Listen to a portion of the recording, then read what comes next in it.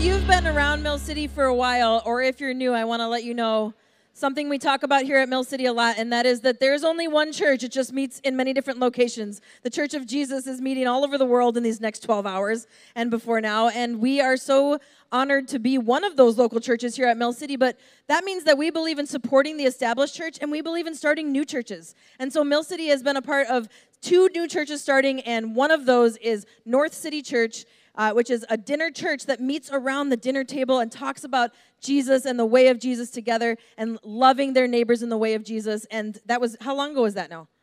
3 years ago, we birthed this new church. Y'all birthed this new church. How incredible is that? And we are so honored to have one of the pastors. Yeah, let's clap for that. I mean, that's amazing, right? That's incredible.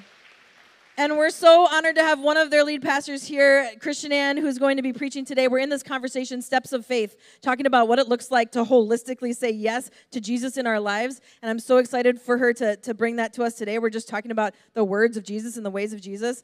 And this is really from the heart of what North City Church is all about, and you'll hear that today. So can we just give one more welcome to Pastor Christian Ann? Thanks, Steph. Steph and I have been partners in crime for a long time. There's no record of that, but just saying. It feels like coming home, y'all, and it's so good to be here. And Mill City was my church for 10 years, so it feels good to be with you. And I'm excited to share from God's Word, and I just thank you for your warm welcome as well. Let's just pray before we get started. Lord, we pause to notice you. God, I don't know what weeks we came from, but God, you do. And we come and we want to worship you today, God. We want to notice your presence. We want to hear from your voice, God. We want to be influenced by you as we look at your word, as we sit next to friends or strangers. We're in your presence. So, Holy Spirit, would you guide us today? Would you illuminate the things in our hearts, the dark corners of our hearts? And God, bring your love. Meet us here, Lord. We pray this in Jesus' name. Amen. Okay, I know that some of you don't really talk about the community time question. Some of you are like, I'm an introvert, I'm going to the bathroom. But I'm curious, who are my birthday people out there? Like, who of you love your birthday? Raise your hand. Okay, small crowd. Oh, it's okay. It's okay. How many of you are like, please don't even acknowledge me on my birthday? Why is there a Facebook thing for this? Raise your hand. Not into the birthdays. See, you don't even want to raise your hand. I get you. Okay. As you could probably tell, I'm a little bit more of the birthday category gal. Like, I love celebrating my birthday. Growing up, my mom actually had a sign on the door, on our front door, for a little season of our life, probably in the toddler years, that said, don't say the words party or birthday, because of how long I would go on and talk about it afterwards. So it was just like saving everybody the pain of telling me my birthday wasn't for like a whole nother year. And that love of birthdays has definitely continued into my home. Like, my kids, you can count on it. Does not matter what time of the year. Mom, can you give me this for my birthday? I want to have these people on my birthday. Can I do this for my birthday? I recently was asked for a horse farm for their birthday. I was like, no, I don't know how to break that to you. That's not going to be an option. But birthday love has continued, and as I've gotten older, I celebrated 35 this year. I'm like halfway to 70, baby. That's right, made it. A fun story, because I think JD's not here, so I can throw him under the bus. I told him that I was going to tell his story, my husband. Sitting across from me at dinner on my birthday this last week, actually, he was just kind of like pensively looking at me, and I was like, oh, that's so sweet. And he kind of like was zeroing in on like a certain part of my head. And he said, were you wearing a hat today? You have like a couple lines like on your head. And I said, those are wrinkles. Those are wrinkles. I am 35. That's like what we're celebrating here today. So anyway, proud. So not only do I just like love a good party, because I'm an extrovert, but I think that this rhythm has come up in my life as I've, experienced a birthday as an adult. I've taken it as an opportunity to pause. It's sort of become a ritual to pause and look back on my life in this last year. And, you're in between the end of one year and the start of another. To look back and to look forward. And I journal and I sort of just have a conversation with God and myself and to say, how can I make some meaning of this last year of my life? And we have these moments in our lives. Maybe it's not your birthday for you. Maybe it's the holidays or anniversaries or a silent retreat you go on once a year or a vacation you take with your family. We have these rhythms in our lives where we intentionally pause and we celebrate and we look back and we remember, and we do this to get some perspective on our lives. Or maybe you're thinking, I don't know if I have those practices. Do I have those times of pause, those moments when I stop and I get perspective on my life? Do you feel like you're floating through life? That especially after the last 2 years of just tons of online meetings and where we get to be our own schedulers for many of us, or maybe you're just coming out of being overworked and you just feel like your life is pulling you from one place to the next. And you're wondering, what is this all about? I'm exhausted, I'm stressed, I'm distracted. I really believe that our world, especially after the last couple years, needs spaces and rituals to make meaning of this life. God created us as meaning-making creatures. That's where culture comes from, because we're people who can't help but want to make meaning of our lives. That's what it means to be created in the image of God. And so, do we have spaces where we pause? Do we have times when we reflect? And so these last 2 sermons, I had the chance to listen back to y'all's journey where you've been coming from in the Steps of Faith series. And it's focused on the first one Pastor Steph talked about, surrendering to Jesus. And how when we surrender, we really are acknowledging we didn't have control in the first place, right? That's one of the steps of being in relationship with Jesus, is surrendering to him and his leadership. And Pastor Michael talked about friendship and trust in Jesus and what it's like to be influenced by him, to be constantly in relationship, to be in a friendship with Jesus. And so I want to ask us this question today as sort of a next step in this series is, how do we stay connected to that person? How do we stay connected to the person of Jesus when our lives feel like they're escaping between our fingers or pulling us from one thing to the next? When we really have tons of agency over our lives, and sometimes we feel like we have none. Because I know for me, on an everyday level, I have 3 kids, 6 and under. I am desperately craving more rhythm and pause in my life. More moments when I can pause and hear the meaning that God is offering for me in my life. And so another question is, how is God inviting you in this moment and in your life to pause and make meaning, to capture his influence in your life? The scripture we're looking at today is Luke 22. So if you want to pull it up on your smartphone, or it's going to be up on the screen, or open it up in your Bible. We're going to learn from a rhythm in Jesus' life that was a staple, something that he celebrated from a young boy, the Passover meal. And the Passover is something that we've come to call the Lord's table or communion. That's the Christian evolution of a very rich, meaningful feast and practice in Jewish culture. And so just to give you a little bit of context of where we're coming into this scripture, it's Luke 22. And so Jesus has traveled from Galilee and doing ministry kind of the outskirts to now Jerusalem to celebrate Passover week and to celebrate and to come and worship. And what's so interesting as I was looking at this and reading through some commentaries, the Synoptic Gospels each spend at least 3 chapters on 4 days of Jesus' life. And the Gospels are this overview of who Jesus was, what he cared about, what he came to do. But when a writer of the Bible spends so much time on simply 4 days, that's an invitation to us as readers, as studiers of Scripture to say, oh, maybe we should pause and take note differently of this season. And this is obviously where he comes to the cross and the resurrection, but it's important, and so to slow down. So this morning, we're going to give a significant time to the reading of the scripture. Maybe you've done a practice that I know Mill City does called dwelling in the Word. And it's where you read it slowly, even maybe twice or 3 times, and it's in an effort to let Scripture read you, to slow down and to notice what's standing out to you. What does the Holy Spirit have to say today, in my life's context today? Because I trust that God's going to know your life way better than me. And so before we enter into this Scripture, I just encourage you to pause. Take a breath. Sometimes I get to my, 10 o'clock, and I'm like, I don't think I've really breathed today.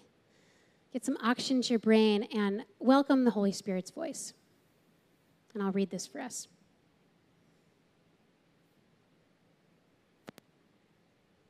Luke 22, 7 through 30.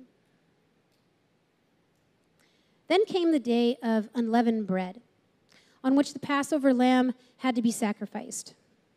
Jesus sent Peter and John, saying, "Go and make preparations for us to eat the Passover." "Where do you want us to prepare for it?" they asked. He replied, "As you enter the city, a man carrying a jar of water will meet you. Follow him to the house that he enters, and say to the owner of the house, 'The teacher asks, where is the guest room where I may eat the Passover with my disciples?' And he will show you a large room upstairs, all furnished. Make preparations there." They left and found things just as Jesus had told them. So they prepared the Passover. And when the hour came, Jesus and his apostles reclined at the table. And he said to them, "I have eagerly desired to eat this Passover with you before I suffer. For I tell you, I will not eat again until it finds fulfillment in the kingdom of God." After taking this cup, he gave thanks and said, "Take this and divide it among you. For I tell you, I will not drink again from the fruit of the vine until the kingdom of God comes." And he took the bread, gave thanks, and broke it, and he gave it to them, saying, "This is my body given for you. Do this in remembrance of me." In the same way, after the supper, he took the cup, saying, "This is the cup of the new covenant in my blood, which is poured out for you. But the hand of him who is going to betray me is with mine on the table. The Son of Man will go at it as it's been decreed, but woe to the man who betrays him." They began to question among themselves which of them it might be and who would do this. A dispute also arose among them as to which of them was considered to be the greatest. And Jesus said to them, "The kings of the Gentiles lord it over them, and those who exercise authority over them call themselves benefactors. But you are not to be like that. Instead, the greatest among you should be like the youngest, and the one who rules is like the one who serves. For who is greater, the one who is at the table or the one who serves? Is it not the one who is at the table? But I am among you the one who serves. You are those who have stood by me in my trials, and I confer on you a kingdom, just as my Father conferred one on me, so that you may eat and drink at my table in my kingdom and sit on thrones, judging the 12 tribes of Israel." The word of the Lord. Just take a second. Maybe jot down a note if you want to. What stood out to you? Take a note of that in your mind or write it down on your phone.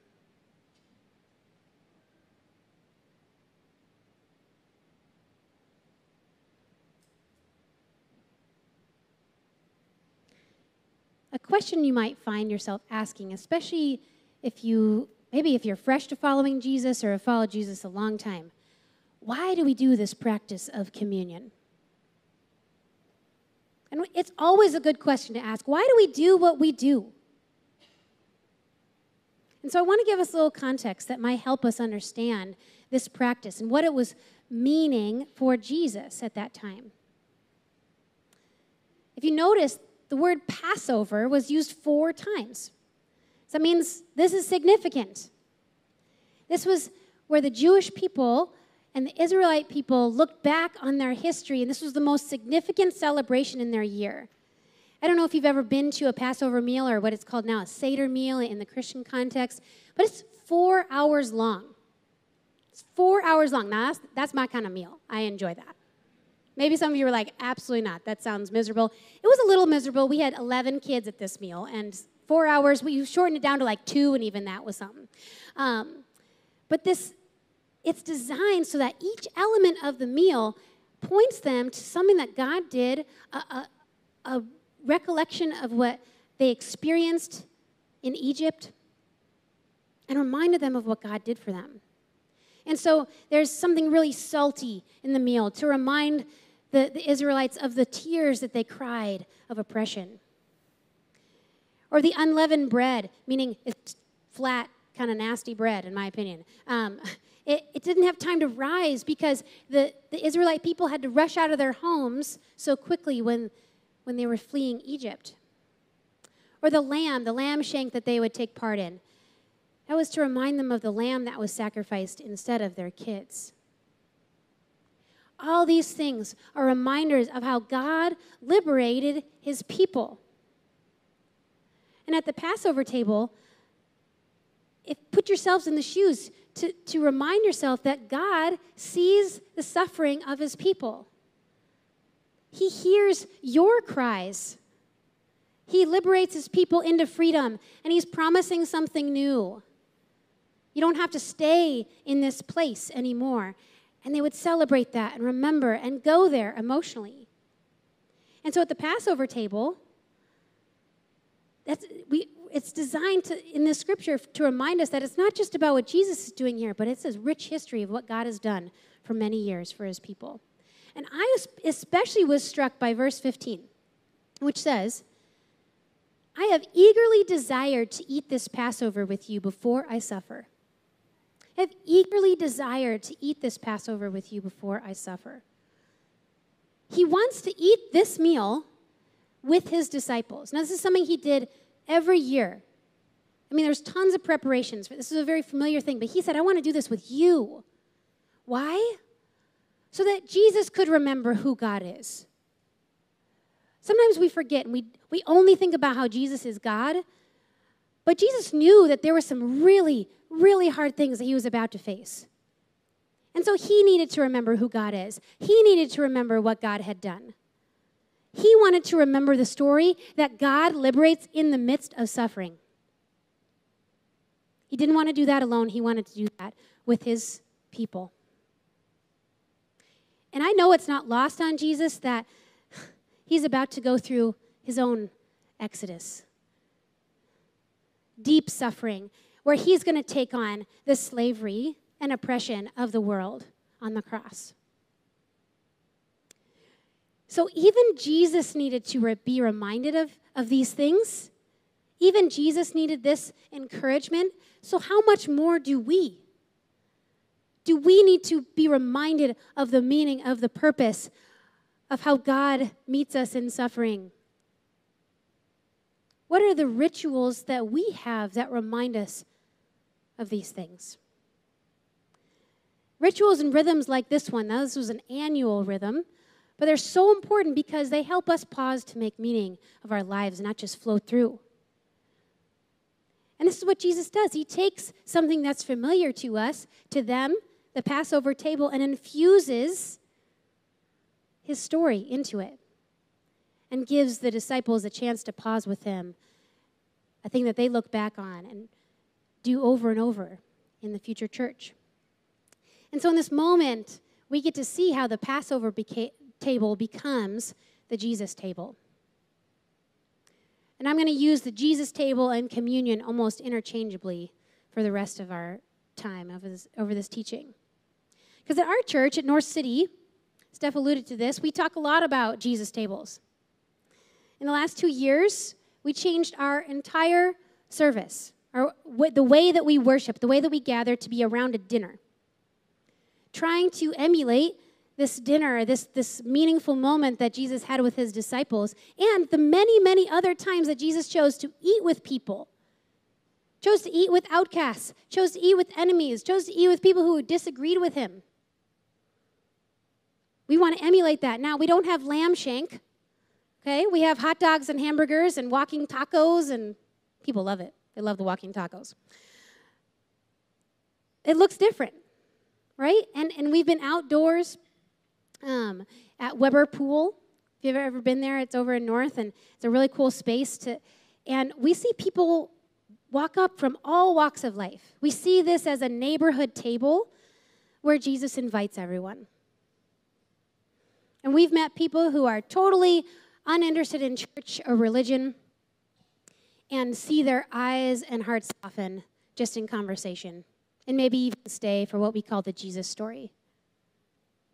We've met people in human trafficking situations. We've met people in addiction. We've met lonely parents looking for community.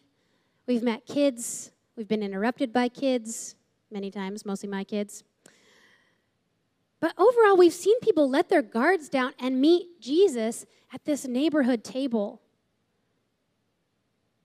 And so we've noticed that when we sort of open ourselves up to Jesus showing up at this table, the beloved community of God and the stranger, there's something really beautiful that happens, that your perspective kind of opens up beyond just your own individual experience, which is what communion is designed to do.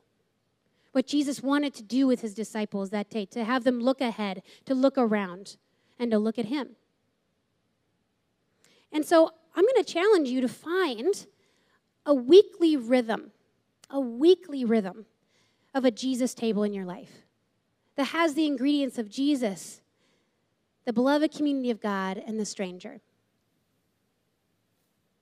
so that you might grow a different perspective and elevate, sort of looking up. We're going to sing a song, God, I look to you, to look up out of just like the busyness and chaos of our lives. Because at this table, we're called to remember Jesus. Oh yeah, here comes the alliteration. You got to love it.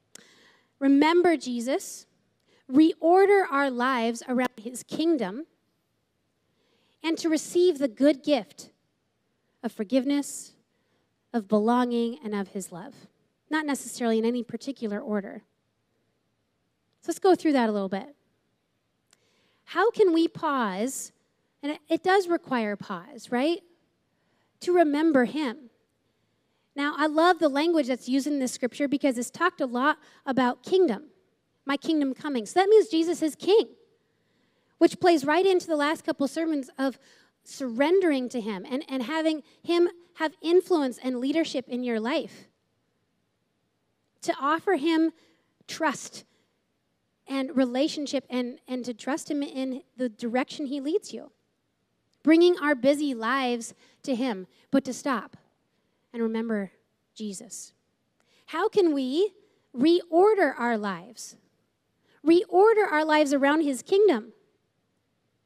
Do you see? And it's just so fascinating, right? Like Jesus is having this moment with his disciples, and right after the betrayal scene and Judas, a dispute rises among them in verse 24. And they're talking about who's the greatest. Jesus has got to have a lot of empathy and like a lot of compassion because these people have been with him for 3 years. It just gives me a lot of hope for myself. Like, okay, we can learn things over and over and over again, right?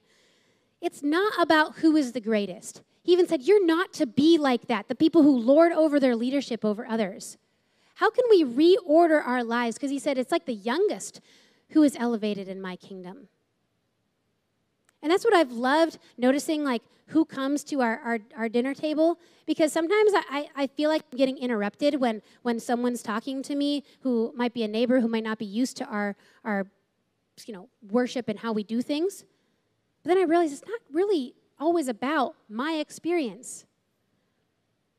Jesus says it's about putting others first, servitude and suffering. I eagerly want to eat this Passover meal with you before I suffer. How can we rearrange our lives to look more like his kingdom? In other Gospels, it shows him washing their feet. How can we reprioritize? Because the world's not going to help you do that. They're going to say, keep going and keep striving and only focus on what's bettering you. But that's the opposite. Jesus invites us into reflecting and saying, God, what would it look like for my life to reflect your life? I came across a quote from Father Richard Rohr as I was listening to him on a podcast. And if you're not familiar with him and his leadership, I encourage you to check him out. He said, the historic paths towards spiritual transformation are great love and great suffering. And great love always leads to suffering. Dang it. Because love leads us to places that we wouldn't normally go. And so when we come to the communion table and we remember Jesus and we ask, how, God, do you want me to reorder my time, my finances, the way that I talk with others, or the way that I lead my team, the way that I parent my kids? How can I reorder my life around your love, servitude, even if that means suffering? And the last R, like something else, like I said, no particular order. You can come and to the communion table and to a Jesus table just knowing that you need to receive. Jesus says, take this cup. This is my blood poured out for you, the blood of the new covenant. I'm kind of a covenant geek, I'll be honest. It's a word we don't really use a lot. But covenant is another word for family. That you are invited into God's family, and that is a gift. A gift that maybe we need to be reminded of over and over again, that we belong. Did you notice that he didn't send Judas out? He was even saying to his enemy, you can be here at my table with me. There is space at the table for people who feel super connected to Jesus or not at all. And so we come to communion as a way to receive from him. Receive that love, receive that sacrificial love, that forgiveness of sins.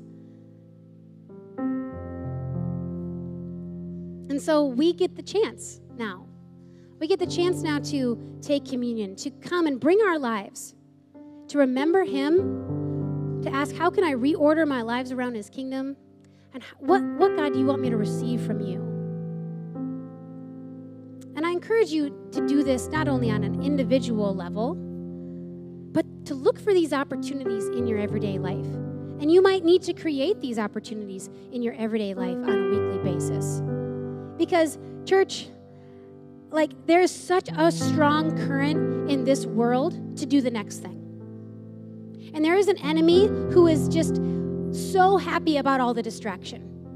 Who wants to keep you from purpose? Who wants to keep you from noticing Jesus? Who wants to keep you from pointing that out in other people's lives? Who wants to keep you away from the stranger? Who wants to say enemies aren't welcome at your table? Who wants to lie to you and keep you going on to the next thing?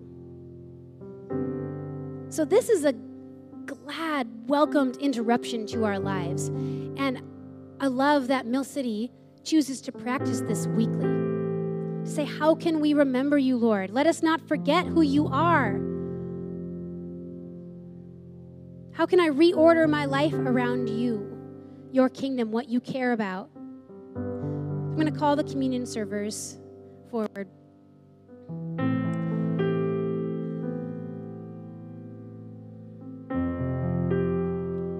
You are always welcome to come and have some walking tacos as communion with us.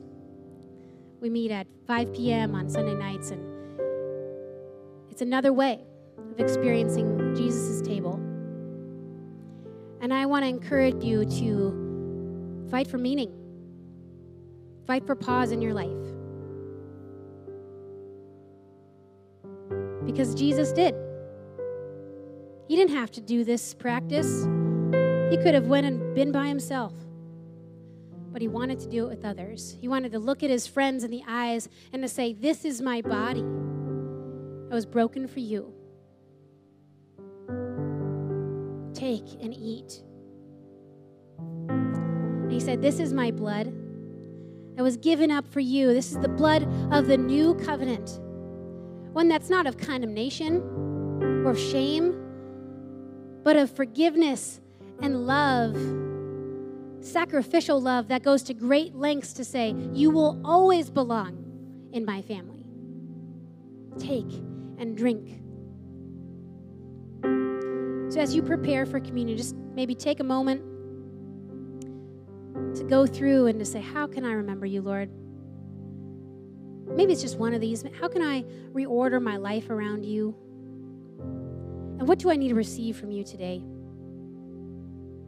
And I encourage you to come and you'll form one line, and then as you see, there's 2 stations on each side. So maybe just go to the next one, the further one if it's open. It's a reason why we need to do this, not just with our minds, but with our bodies. We need physical reminders of who Jesus is. And so let me pray for us as you prepare for communion.